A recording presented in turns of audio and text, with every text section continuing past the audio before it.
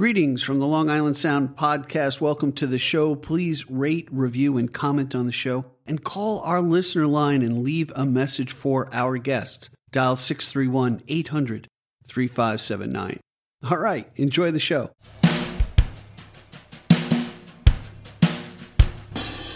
Welcome to the Long Island Sound podcast, where we explore the muse and the music, from the North Shore to the South Shore, from New York City to the Hamptons, navigating the wellspring of original music from singer-songwriters and musicians from Long Island, New York. Hi, I'm Steve Yusko from GigDestiny.com.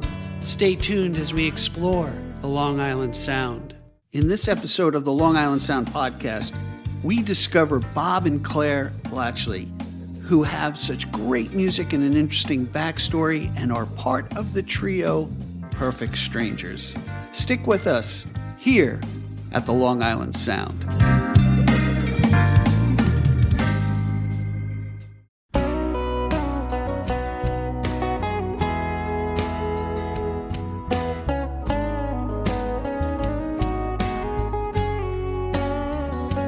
I've been ridiculed and I've been schooled, cut down to size, won't be victimized. I've seen a crooked grin, mask a world of sin. I won't compromise, be party to the lies. I've seen nations fall like a New Year's ball, seen waters rise, heard the desperate cries.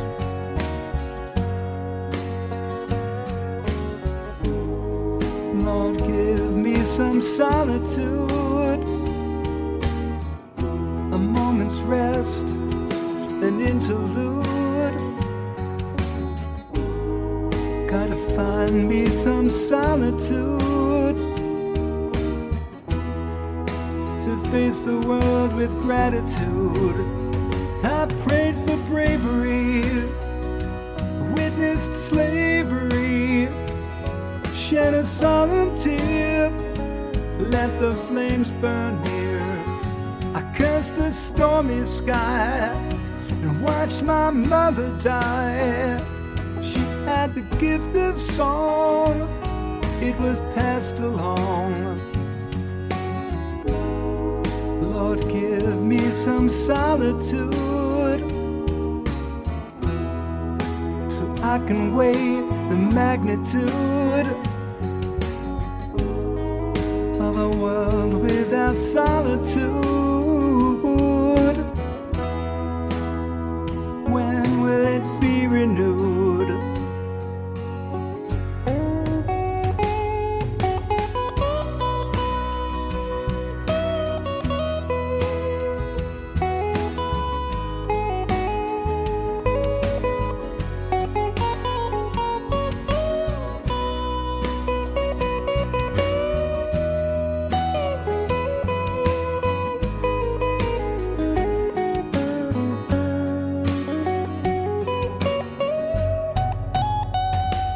I've been ridiculed and I've been schooled, won't play the fool or break the golden rule.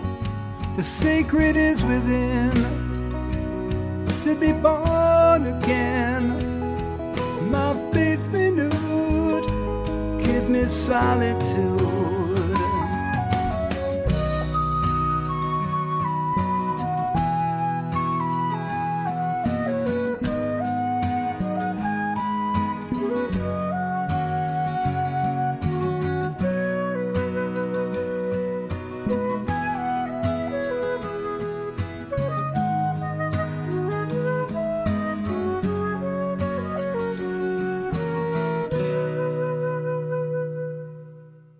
I heard this beautiful voice emanating from the back room when I entered the Village Lantern in Lindenhurst last week.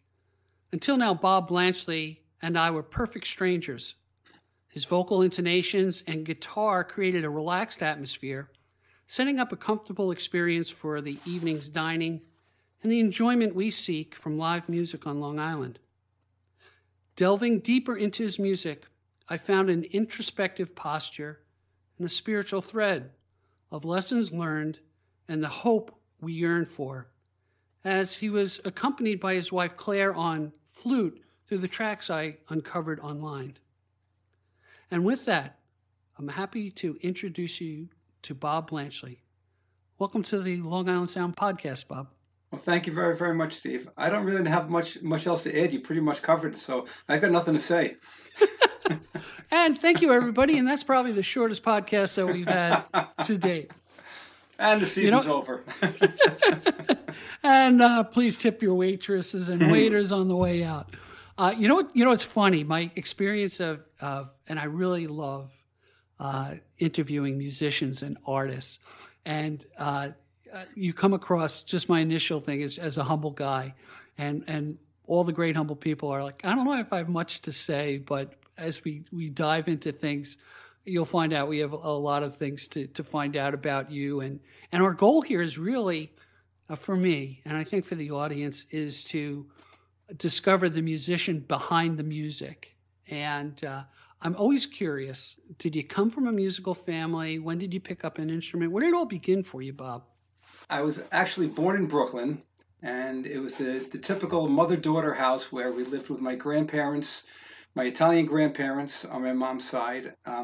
So they both played music. My mom was a singer. My uncle, who lived in the house, sang and played guitar. My brother played guitar and sang. So I was surrounded by it, and it was great to just be, introduced to so much different music over the years. My brother got me started on the guitar. My uncle was a huge influence. He would come by. He was about 11 years older than I am, and he would come by and say, "Oh, you have to hear this new song by Paul Simon. You got to hear this Cat Stevens." And he was excited to show his little nephew all this great music, and I was just like a sponge, taking it all in. I tell you, you know what amazes me, and I have nieces. I told the story before. I didn't have that type of upbringing. I was, I wanted to play the piano, and I didn't woodshed it, as they say. But I really like learning about your influences and having a family that does that encouragement. You don't realize. I mean, I realize it as an adult now. What an impact kids have on adults who love music and want to share music with them. I think that's phenomenal. I have nieces. We hand the harmonicas around the campfire in the backyard, and of course they got one in every key, but they're having a grand old time. And it's that kind of influence that creates the artists that we have today. So you were really you were in like the pool of music, I guess it sounds like. Yes, it was like I had said, primarily, like I said, my mom sang. She had a beautiful voice. My grandparents played, but at that point in time, they really weren't playing that often. My uncle was really the one that kind of pushed it. But I'm just going to backtrack real quick. So I actually have one of my first memories as on this earth, and it was a musical memory. I was 5 years old.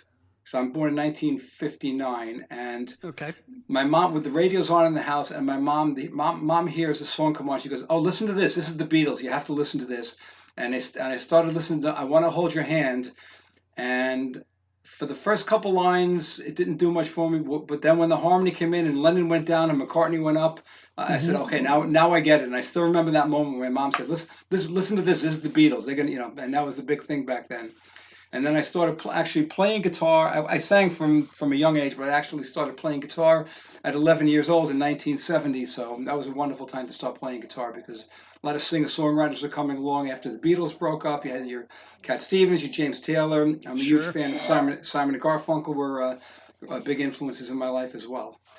And you know what? I can actually attest to that, because Paul Simon is the influence that came to mind when I first heard your voice. Okay. I could definitely hear that influence, as we walked into the restaurant. And, for me, it's like pitching over hitting, in baseball. Singing really trumps everything else. That's what kind of draws me in. The instrument playing and knowing that craft is great, but it's the vocals. It's just that great instrument of vocals and people who hone that craft is that I find so amazing. Yep. And it's not that common. And then when you're in a group, and you could have the magic between one or more singers, like in harmony, what grabbed you, that's really kind of cool. I'm the knucklehead who has difficulty finding the first note in the song, as my wife will always remind me, going, that's the wrong key. Oh boy. Well, so that's why I do podcasts. Oh, that's so funny. So you saw us on Thursday night, and on Thursday night I play with a trio called Different Roads. Myself, Guy Pizzullo, plays lead guitar and sings, and Rick Bonilla also plays guitar and sings. And the nice thing about the group, and the reason we called it Different Roads, is we all came from different backgrounds, but we've all got very, very different voices as well. Like you had mentioned, my voice is kind of a Paul Simonish voice, which I think is accurate. Rick Bonilla has a very, very Dylan-esque kind of that type of voice, and Guy Pizzullo has a real rock and roll voice. He'll rip out some stuff, like what's that song? I can't even think of it. He'll do some Bruce Springsteen stuff. He'll do Runaway, things like that. We can hit the high notes like that and really tear it apart. So we all come at it from different angles, and it's a very nice. There's a very nice contrast. Yeah, now let me set the stage for when we went into the Village Lantern. The Village Lantern, for those who don't know, is a great German restaurant in the heart of Lindenhurst on Wellwood Avenue. And they recently expanded and they opened the place up. They used to have a bakery next door, and it's really kind of airy now, and they're doing some more work in the back. But I we go for the food, but if there's music, that's a bonus for us. And we were used to seeing older gentlemen, playing the accordion and very ethnic music. So when we walked in, we heard you singing. I'm like, oh, this is cool. This is something I can relate to. And it kind of filled the atmosphere. I know I said that in my introduction, but it really kind of sets a beautiful stage, and I think that's key for any musician who plays live. You kind of ebb and tide through performance and background, I think, to a certain extent, and you have to have a feel for the room and what have you. So you played it well. Well, thank you very much, Steve. I appreciate that, and I will pass the compliment on to Rick and Guy. And, we've been doing it there. Believe it or not, I was figuring it out the other day. It's about 10 or 12 years already that we're there on Thursdays. Wow. And they couldn't. They're great to us. We love coming in there. It's a fun night out. And I'm very blessed at this age to be able to perform and record and write and sing. And I worked in finance. I actually worked on the trading floor for 30 years, and somehow I walked away and still had my voice, which I'm lucky about, because a lot of people I know had polyps and things like that. Sure, they kind of lost their voice a lot. So I'm very grateful. That's nice. It's interesting, and I try to help friends get gigs, and it's not easy. And a lot of singer-songwriters listen to the podcast. And, sometimes it's great. It's a blessing for you that you've had this, every Wednesday or so go on. That's really great. It's hard to break into a place, especially when you have a good artist and the venue operators. Hey, these guys they're a fixture here, So it's I find that interesting, and that's, I think, the struggle that some young artists have in breaking into playing consistently live out there. Very true. Yes, very true. And what we're going to hear is Bob has a few songs, some original songs. We always like to expose our audience to some great original music that can kind of get buried in the weeds on Spotify, so to speak. So we'll be jumping into that later. So did your brother continue with music, or any other family members, or are you the one who kind of took the torch, so to speak? Yes, my brother actually still plays. He kind of comes at it from a different approach. He's he's a student, and he likes to learn, and he's the one that breaks it down and learns tab and all that kind of stuff. He's not really, as he says, he doesn't really perform, but he loves the instrument. He loves the techniques, the concepts behind it, the mathematics of it. He's very, very much into that. And my uncle, who I mentioned earlier, who got me started, and we've played on and off over the years together. He still plays. He plays nursing homes. We're actually playing a gig this coming Thursday at an adult daycare in Farmingdale. So he's still at it, and he's got a wonderful voice, and he's a great singer-songwriter as well. That's funny. You remind me of a story. My mom was in assisted living, And I saw this gentleman who was just a really great guy. He played Santa Claus and stuff like that. And I went to visit him in his room, and I look on his wall, and I'm not kidding you. He had 20 gold albums on the wall. This is an 80-year-old man. And I said, "You're a songwriter?" He goes, Yeah, I'm a songwriter. Yeah, I got a few hits." Very humble guy. It just blew my mind. You never know. You never know what's behind the person. You never know. So it's kind of cool. Hey, why don't we do this? We're going to take a short break, and when we get back, I'm really interested in when you picked up the instrument, how it came to you, how you approached it. We'll jump into that. So, hey, everybody, stick with us, and we'll be right back. Hi, Steve Yusko from Gig Destiny here. Well, as you're probably listening to this podcast, you're probably thinking about that musician who would make a fantastic guest here on the Long Island Sound. Well, we'd like to hear their story. We'd like to hear their music. So have them reach out to us at gigdestiny.com, and we'll explore their craft. Now, back to our podcast. Hey, we are back. And Bob, I'm really curious about this with musicians. When you tackle the guitar, you got introduced to it by your uncle and your family, who sounds like they were really supportive about music. How did you approach it? Did you approach it, did you really get into, the theory part of it, or did you start strumming it? How did you approach your instrument? Okay, the theory for me came later. I've always had, from what people have told me and from what I've seen about my, where I am, I've always had a very, very good ear. And okay. So the singing came first to me, and then I wanted to learn how to play guitar so I could actually perform and, back myself up with the guitar. I learned by ear probably, and then as the years went on, I picked up more and more theory, and I look at more theory now than ever, and I break things down. And because Claire, who's my wife, plays the flute, we speak different musical languages, because everything she does is reading, and everything I do for the most part is by ear. So the only time we really fight about anything is we're trying to arrange something, because we speak different languages. I'm talking about this, and she's like, "Well, I'm seeing it a different way than you are," and we have to figure out a shorthand, which we figured out that we've got a shorthand how we arrange things at this point. Wow, that's cool. Yeah, so the theory came afterwards for me. Yeah, my wife and I have a shorthand. She tells me what to do, and I do it. So it works for her. So But what I find interesting too is a husband and wife duo, and how you approach music, how you have another language. You mentioned another language to communicate with each other, and when you perform, I always found I find it kind of remarkable, especially in a band or a trio, how, and I've been noticing this more and more as I go out and listen to live music, is the nuance of communication, nonverbal communication between musicians. And, I don't know, maybe that comes easy. Tell me about it. How does it work for you guys, Okay, well, this actually leads me into something that we touched upon earlier. You'd mentioned in your intro, Perfect Strangers. So the trio that I do the majority of my work in is Perfect Strangers, which is myself, Claire, my wife Claire on the flute, and Guy Pizzullo, who you saw the other night on electric guitar. Okay. And somehow or another, it just really, really works. Guy has got a wonderful ear.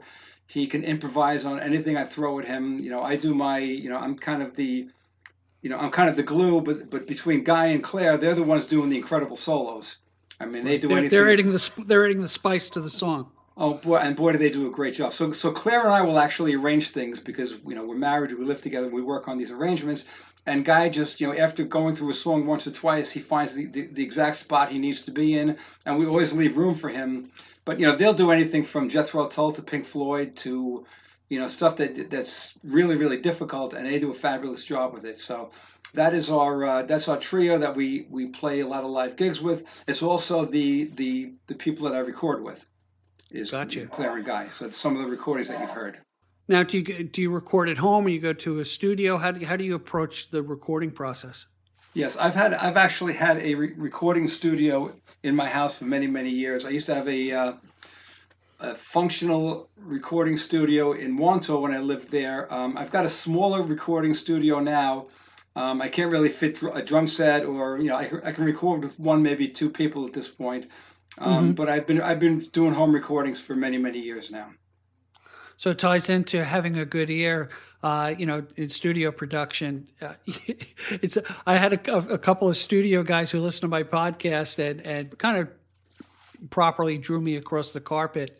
I featured Mike Nugent's song, and he's like, "You put it in mono, and you really didn't do his song justice." And I'm like, "Oh man, Mm. okay, yeah." Well, I learned that lesson early on, which is good. But having that ear, and I think for new musicians, there's so much to be learned about having a trained ear Yes. to find out where you need to be, and where you start and where you end up. That's part of, besides the fingering on the fretboard, it's training your ear to catch things that I think really kind of work. So when you have a few recordings, you put it up like through CD Baby, or how do you get it out to the world, I guess? Yeah, basically, I mean, for years I was actually recording CDs and putting out CDs, and all of a sudden, CDs are now used for, to put your drinks on, and there's everything is Spotify, this, that, and the other thing. So I've gone into that at this point. So now I think I've got about 1.5 CDs up on Spotify at this point. I've got a couple of backlog that I want to put back up, and I've got a couple of older songs that I really love that I was never happy with the recordings, that I'm actually going to re-record in the near future. Right, and that's one of the reasons I started the Long Island Sound podcast, is really to kind of separate it out. You can throw. I equated it to, like, desktop printing. You can produce and put it up there, but now how do you spotlight it? And if you think about, you're not going to make. I hate to say this, you're not going to make money on Spotify, with your music, and you have to do live performance, is what I'm hearing from musicians. And to get that gig, it's very rare, unless you have a large catalog of original music, to go out and just play original music. And the mixing of cover songs, and I'm sure you probably sneak in a couple of your original songs when you play out there. And that's why tribute bands really kind of jumped into the scene to get airplay, I guess, live airplay. That's very true, and it's very difficult to get original gigs, much less paying original gigs. I mean, if you go into Manhattan, you have to pay to play, which is really Wow. crazy. That's how bad it is. Right. But yeah, we do throw some originals in. It's almost like a separate entity. We've got our repertoire of cover songs that we play at the venues, that we play at restaurants, things like that, and we've also got the original slice of the pie, where we do some recording, and then there are some original shows that we get involved in, and it's a nice balance. But I'm not under the delusion that that people that don't know my music are going to want to hear it, or any other original artists. Some people do. It's a small audience, unfortunately. People want to hear what they know. Yeah, true. Yeah, they want to reminisce, and yeah, they want that familiarity with their music, and I can't object to that. I think, I was looking at a couple of the photos online. Did you guys play at Bartini in Babylon by chance? We've played at Bartini a few times. Dave Drew, the owner of Bartini's, is a great guy. Very, very, big in the community. Always does a lot of great things for original music. He writes his own music, and he's a really nice man. We've known him probably about 10 or 15 years, and couldn't be a nicer guy. Yeah, another guest, Kevin McLeod, who went to high school with me. He's a jazz player, plays at Bartini very often. And for those who don't know, Bartini is right by the Babylon train station on the north side. It's a tiny little bar, has a nice little back room with a little stage, and yeah, you can hear great original music when you go there. So it's a great place. I don't Hey, actually. I'm sorry, Steve. I actually don't know. no, I actually don't know Kevin McLeod, but he plays in the band that you just referenced. He plays with my old drummer Claudio. He plays in the band with him. They do the jazz thing. Yeah. yeah, True to Life is one of his bands. He played in Manhattan, and Okay. he and I went to Holy Trinity High School. Oh, my son went there. Graduated 1979. So we played the song Solitude as an opener. So tell us about that, how that came about, and the story behind the song. Yeah, a quick story. I was actually, I don't know if you or any of your audience is familiar with Lucinda Williams, but I was trying to write a song in the vein of her type of song, which is kind of country-ish type of thing, which isn't typically what I write. And this is what came out, and it was actually written pre-COVID. And then it's like the old saying, "Be careful what you wish for." So the song is called Solitude, and then we spent 2 years in solitude. So be careful what you wish for. So I won't blame you, Bob. But so I wrote the music on this song, and I wrote myself and Claire. Actually, Claire contributed to the lyrics as well. She's very happy with the line she wrote. The line is the sacred is within, and it's a beautiful line. So we both contributed on the lyrics to Solitude. Absolutely. Now I'm going to ask you the typical songwriting question. Does the melody come first, or the lyrics come first? Do you depend upon somebody else? Or do you collaborative or less collaborative? Maybe answer that already. How do you approach the muse? Yeah, typically my songwriting, I've done very, very little collaborating. I've thought about it many times and I've considered it, but it just never really panned out that much. Typically the music comes first, or maybe a title or an idea comes first, and then I'll kind of work with that.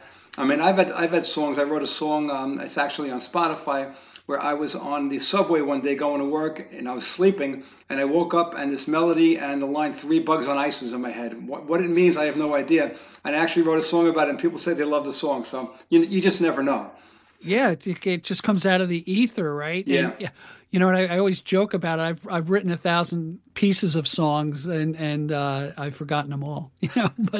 But to have something stick in your head and act on it is what makes you an artist and a musician. To kind of draw it out of yourself, and expand upon it. That's kind of cool. What I had done prior to smartphones with the recorder built in is I would always carry a small recorder with me.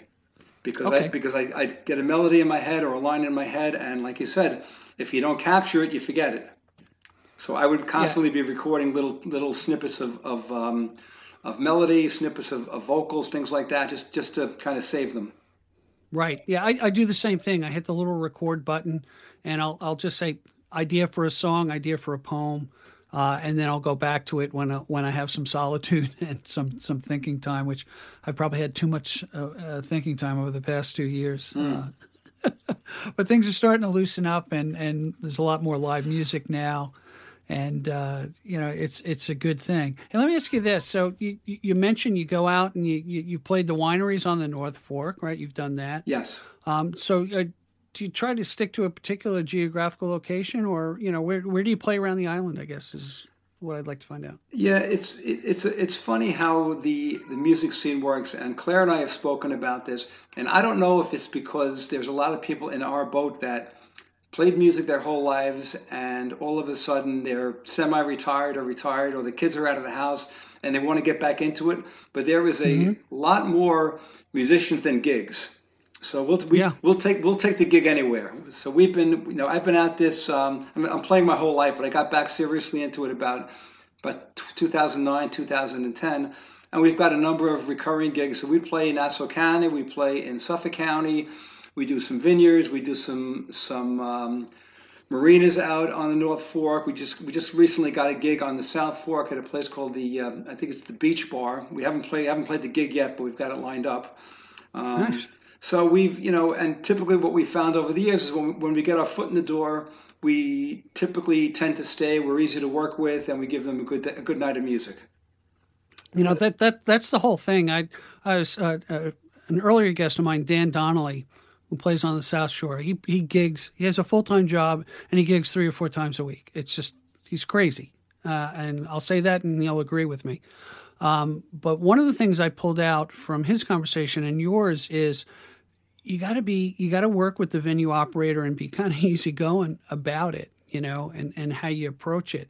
And I was thinking about this. Another gentleman, Eric McCormick, told me, he goes, you know what? I start out low with my volume because I'm really happy when they come and tell me to turn it up as opposed to turn it down, and take that approach, That's So, good advice.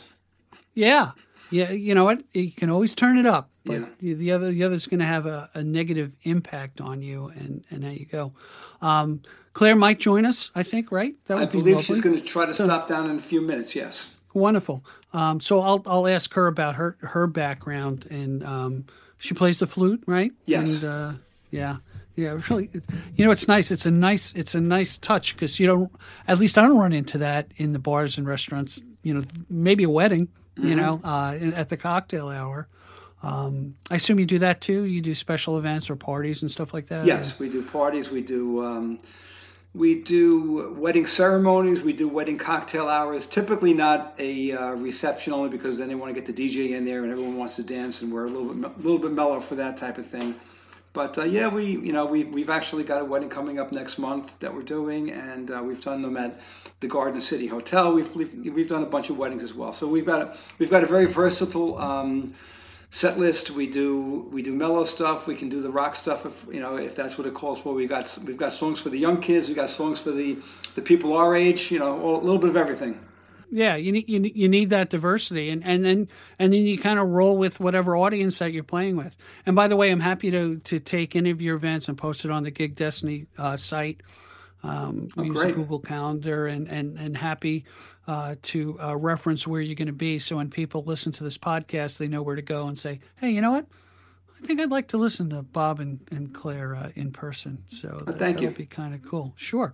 So let's talk about the next song that we're going to play for the audience. I think it's Serenity Today. You want to tell us about that, and then we'll take a break and listen to it. Sure. What I've kind of, I'm at this a long time, and I've kind of gravitated toward lyrics that have a little bit more substance, and kind of away from the cliche generic lyric, which really does nothing for me these days.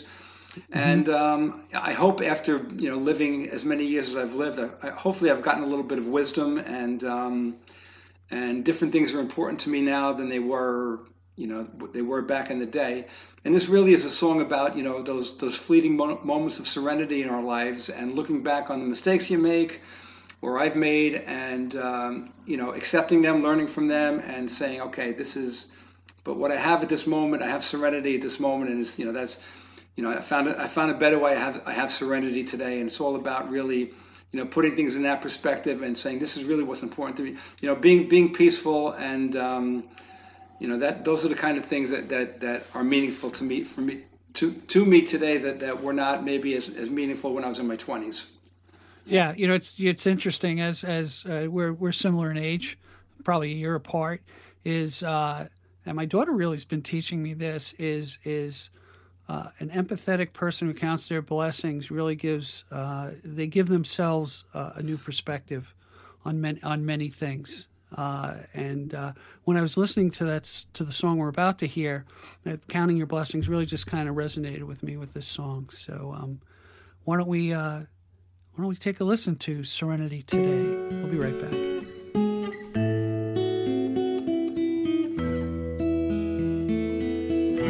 Love is patient, love is kind.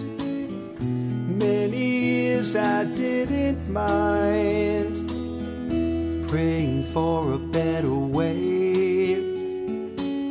I have serenity today. Love is simple as a rule. You were fearful, I was cruel. Still I failed to let you in.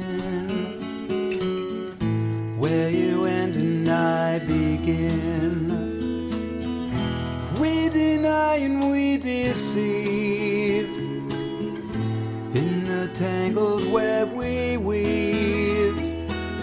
How many pardons do we get? From resentment to regret.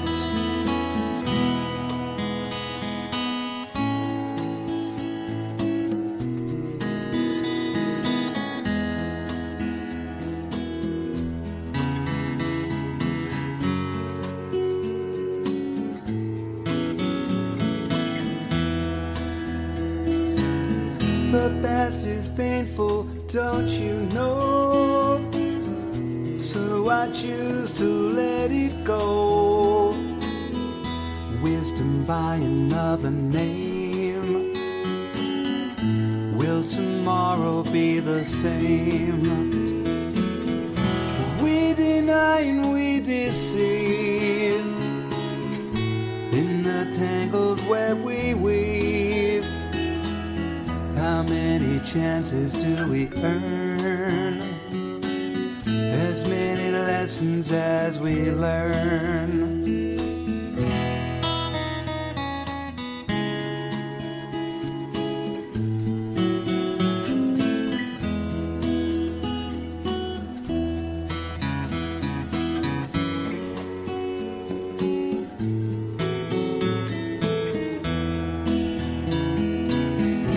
Love is patient, love is kind. Love is always on my mind. Now I embrace a better way. I have serenity today.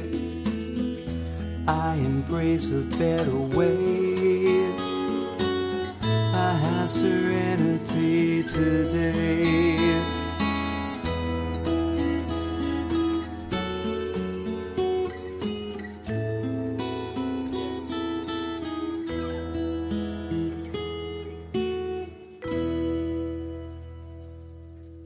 Hey, what a great song, Bob. Serenity Today. It's got a lot of great lessons in it, and it's really peaceful. It's kind of nice to listen to. So tell me, Bob. Tell me about, we learned about the fertile ground of music in your family and how you picked up the instrument and how you approached it.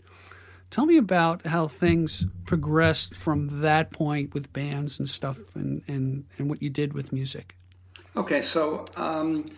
Started playing at a young age. Went off to college, and met some great musicians in college. And turns out, I went to school up at Oswego, and it turned out that the musicians that I met up at Oswego were Long Islanders, which was great. So sure. I came back down here, and one of the gentlemen, his name is Alan Fox. We started a band called The Leaders. And he and I were the main songwriters. We kind of had that friendly competitiveness. Like I'd write a song and he'd want to match it, and then I'd have to try to match his song. And we really had a nice catalog of music. And then we had a drummer who was with us for many years. His name was Rick Cash, and we were all friends over the years. And we've kind of played together, then not played together, and played together again over the years. Up until up until the last 6 to 8 months, 10 months, we were still recording together, getting together. So it's kind of a sad story, but I wanted to bring it up anyway. So we find out a few months back that Ricky, our drummer, had lung cancer, and he took many treatments, and at one point they said there's really nothing we can do. So he was, Al and I were talking every other day about Ricky, and he's going to hospice and this and that. And I get a phone call, thinking that it's about Ricky, and it's another musical friend of ours. And he tells me that Al had a heart attack and passed away. Oh my God! And then 3 days later, Ricky passed away. So I lost both of them in a week.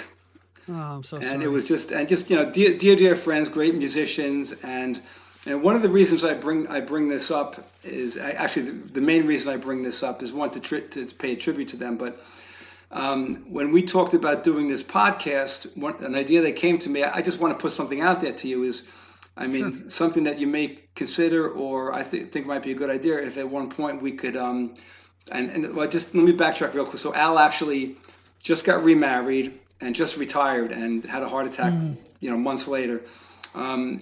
If at any point in time you want to get maybe his new wife and his brother, who was also in the entertainment business, and maybe talk about Al and play some of his music, it might be something you might work. Oh, that'd be great. He really a great songwriter. He's done some beautiful songs over the years. We've recorded with each other, and really good guy. I'd feel blessed to do that. I really would. You make it happen, and I'll do that podcast. I'm happy happy to do that, and what's great about music? Your music lives on, along with the memories. So that's something we'll explore. Hey man, that came out of left field, but I thank you for sharing that. I really appreciate that. Thank you, Steve. Yeah, no, it's good stuff, So on a brighter note, Claire's joined us. Yeah, okay. Well, No. There's no video. There's no video, Claire. There's no video. Yeah, Claire, don't worry. Don't worry. We're putting up stills of you, Claire. It's all good. Just say hello, Steve. Okay, hi. How are you? Very good. Thank you for joining us, Claire. Welcome to the Long Island Sound podcast. Well, thank you for having us. And I know. Oh, hey, we're sharing something in common. You have some wine too? Yeah. Oh, good. Oh yeah. Yes. Mine's Pinot Grigio. Chardonnay. Okay. Hey, thanks for joining us. I appreciate. Claire just got off from work, and if I dragged my wife onto a podcast, I would be paying dearly for it moments after the podcast was done. But thanks for joining us. What I find, I'm going to ask a couple of questions, Claire. We went through Bob's background and his family, and they were very musical. How did you get introduced to music and pick up your instrument and kind of explore that? When did it start for you? Oh boy, I must have been 8 years old and started in school with all the other little kids. And I just always really loved it. I just really loved it. It stuck with me. I played in college. I had the opportunity to meet some of the greatest flute players of my time because they came to my college and we got to meet them. Jean-Pierre Rampal and James Galway and. Oh, really? Yeah. I remember him with the penny flutes playing two at once, right? Yes. He's quite a character. But and then just kept playing, and after college would pick it up every now and then because life gets in the way, kids, jobs. Yep. And then about maybe 12 or 15 years ago, one of my neighbors said, you're going to come play with us, and I'm like, I am. Right. I'm like, show me where the music is. No, you have to write the music. I'm like, oh, I don't know if I could do this. But she dragged me to an open mic, and it was humiliating, and I swore I'd never go back. And then the person running the open mic emailed me and said, can you learn this part for next week or whatever. Which I ignored the email because I thought surely he must have the wrong person, seriously. Right. So I didn't answer. He sent another email and said, no, can you do this? I said, I don't think you know who you're directing this to. I really honestly thought he was, trying to get someone else. And he said, no, I know who you are, and I want you to learn this part. And so I did. And then after that, I was hooked, It's amazing. Something simpler happened to me where I picked up guitar late in life, played the 3 chords, was miserable, put it down for 10 years. It hung on the wall like that. Mm-hmm. And I had a friend who invited me over and said, hey, I hear you play guitar. Why don't you play with us? And I played with them, and I was horrified about myself. I was just like this. I was like, but the gauntlet was kind of thrown down, and it really said, you know what, I'm going to get better because I really enjoyed their company. Mm-hmm. And being with musicians, and I was hooked. Yeah. I'm still horrible, but I don't believe that for a minute. But I can play a lot more horrible notes than I did in the past. So you've made progress. The other thing I found is kind of cool. Now it's the great retirement. With COVID and everything happening, and you're a couple who plays music together, which is rare, and you seem to get along from what Bob said. Earlier. No, I'm kidding. Oh, he's lying. You argue like cats and dogs. But to be able to share that, and he mentioned that, talking in 2 different languages, between the flute and the way he plays, and how you have to kind of sync those 2 together is I find pretty interesting.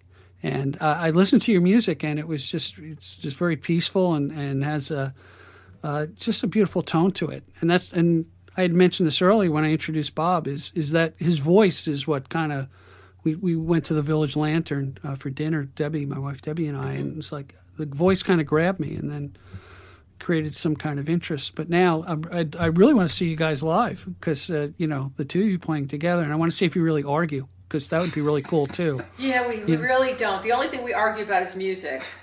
It would be cool is What? you play like this serene music, flute, guitar. He's doing his Paul Simon thing, and then you fight in between the songs.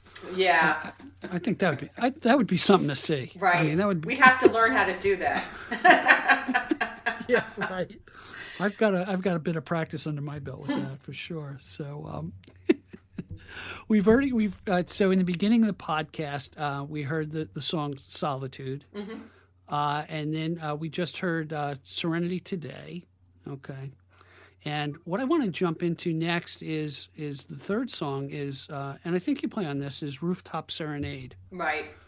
Do you want to tell us a little bit about that, or Bob, or you both? Well, no, why don't you tell him about it, Bob? Okay. Yeah. All right. I'll take over. And Bob will. He will. Yeah. Excellent. So You take instruction well, my friend. Yes, dear. We were actually playing at a vineyard, a Sonino vineyard out east. They became very, very dear friends of ours. I talked about earlier. We started playing there about 12 years ago, and we became very, very good friends with them, the owners. And anyway, so there was a couple listening to us, and when we took a break, the woman said, "Can I talk to you?" So we sat down with them. She says, "I'm one of the directors at a charity called Friends of Karen, and Friends of Karen is similar to like the St. Jude's Children, where they basically." They help families with that have childhood illness. They help the families out, but it's a local charity. It's a Long Island metropolitan area charity. And she said, "We're doing a fundraiser in the city.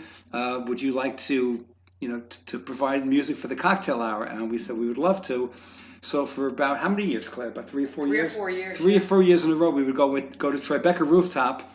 Up to the top, and they would raise hundreds of thousands of dollars for this charity. There were celebrities there, and we got to perform, and we had a ball. So anyways, I tell that story because where this song came from is, so we come to the building, and there are homeless people on the ground floor, and then you take the elevator up 12 floors, and they're raising $600,000, and I don't, and I'm not judging that. I'm just, it just the disparity just struck me, and it's really what the lyrics of the song are about. It's about the such a disparity between people who have nothing and people, yes, they're donating to, they're donating to this charity, which is wonderful, but they've got money to burn, and that's really what the lyrics of the song Rooftop Serenade are about.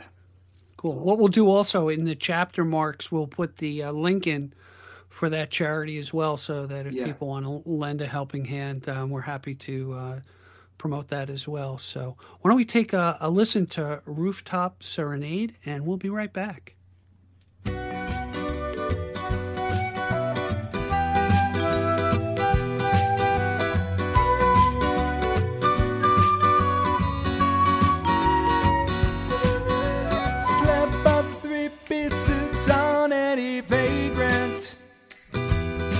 Slick back his matted locks and spray him fragrance.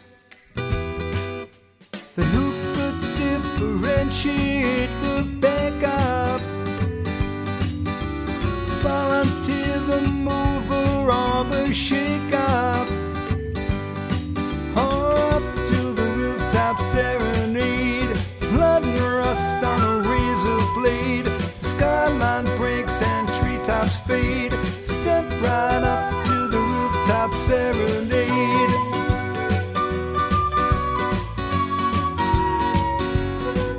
I pose behind the microphone and ponder as I let my imagination wander. Fearless dance the destination walls toward every two-bit player with a pulse. Up to the rooftop serenade. Drown your woes with lemonade. Toss it back like a hand grenade. Knock to the ground at the rooftop serenade.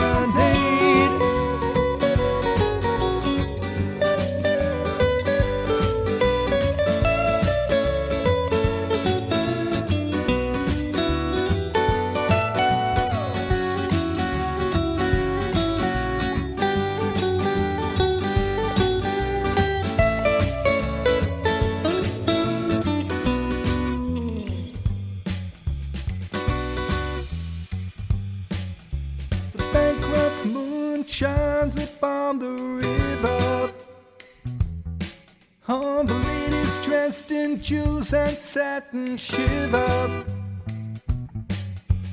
rise above the posturing and chatter, where self-importance doesn't seem to matter.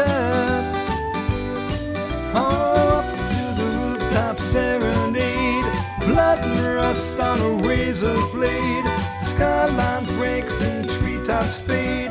The beggar's cup is finally filling up to the rooftop serenade. The distant stars illuminate the remnants of a weary masquerade they call the rooftop serenade.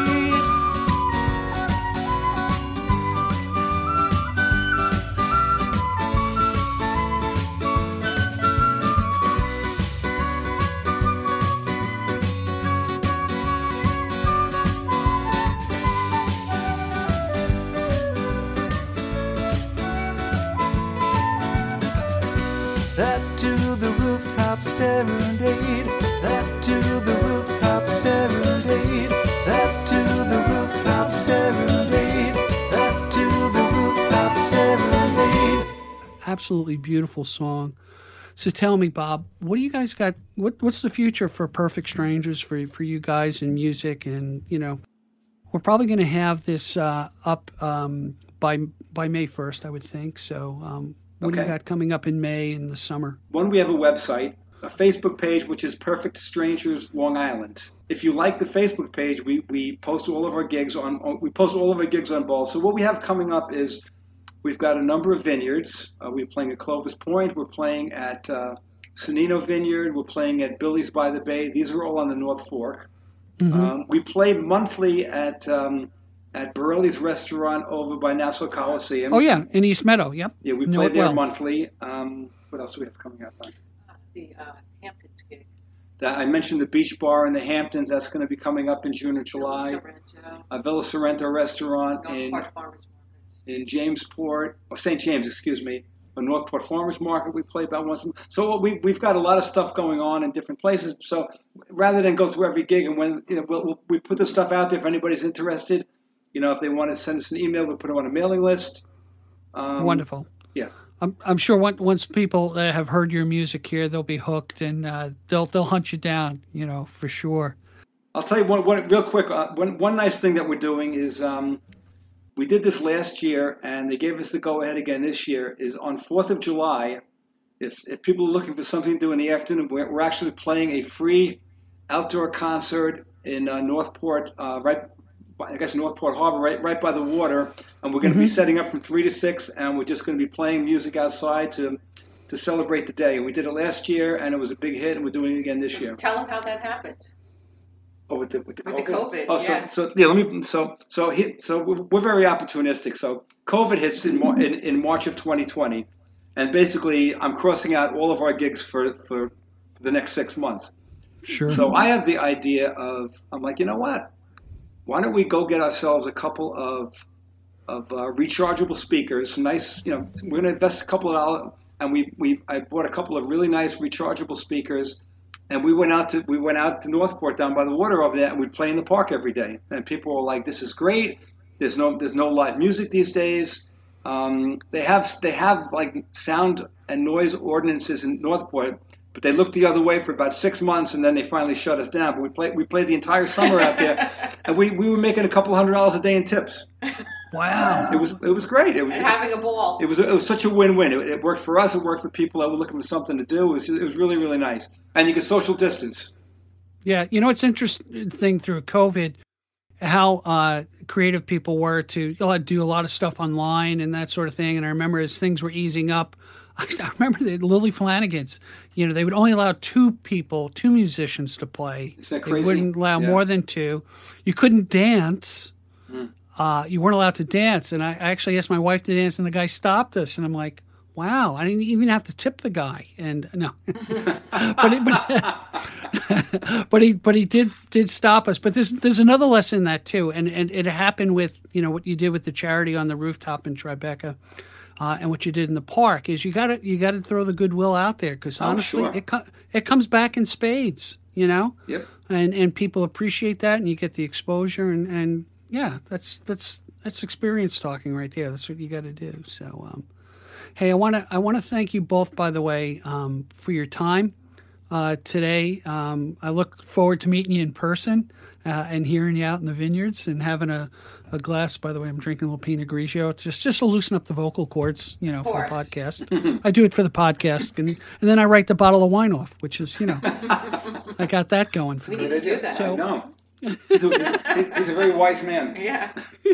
So one of the things I end my podcast this way, and a good friend had told me this, and I'm being honest about this, is, we can account for what's in the bank and what we own. We can never account for what time we have left. So when you give me an hour of your time and you share your music and your expertise, it's really a blessing, and I appreciate it very much. Well, we appreciate you. Thank you very much. We really enjoyed this, and it's been, I met you not even a week ago, and this is a pleasure to meet you and a pleasure to do this.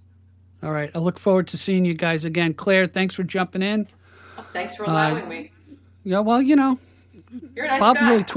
Bob really twisted my arm. What can I tell you? All right, you guys be well, and we'll be in touch, okay? You too. Thank you, Steve. Appreciate it. Thank you for joining us today. I appreciate the time you spent with us. Please subscribe and comment, and visit us at gigdestiny.com.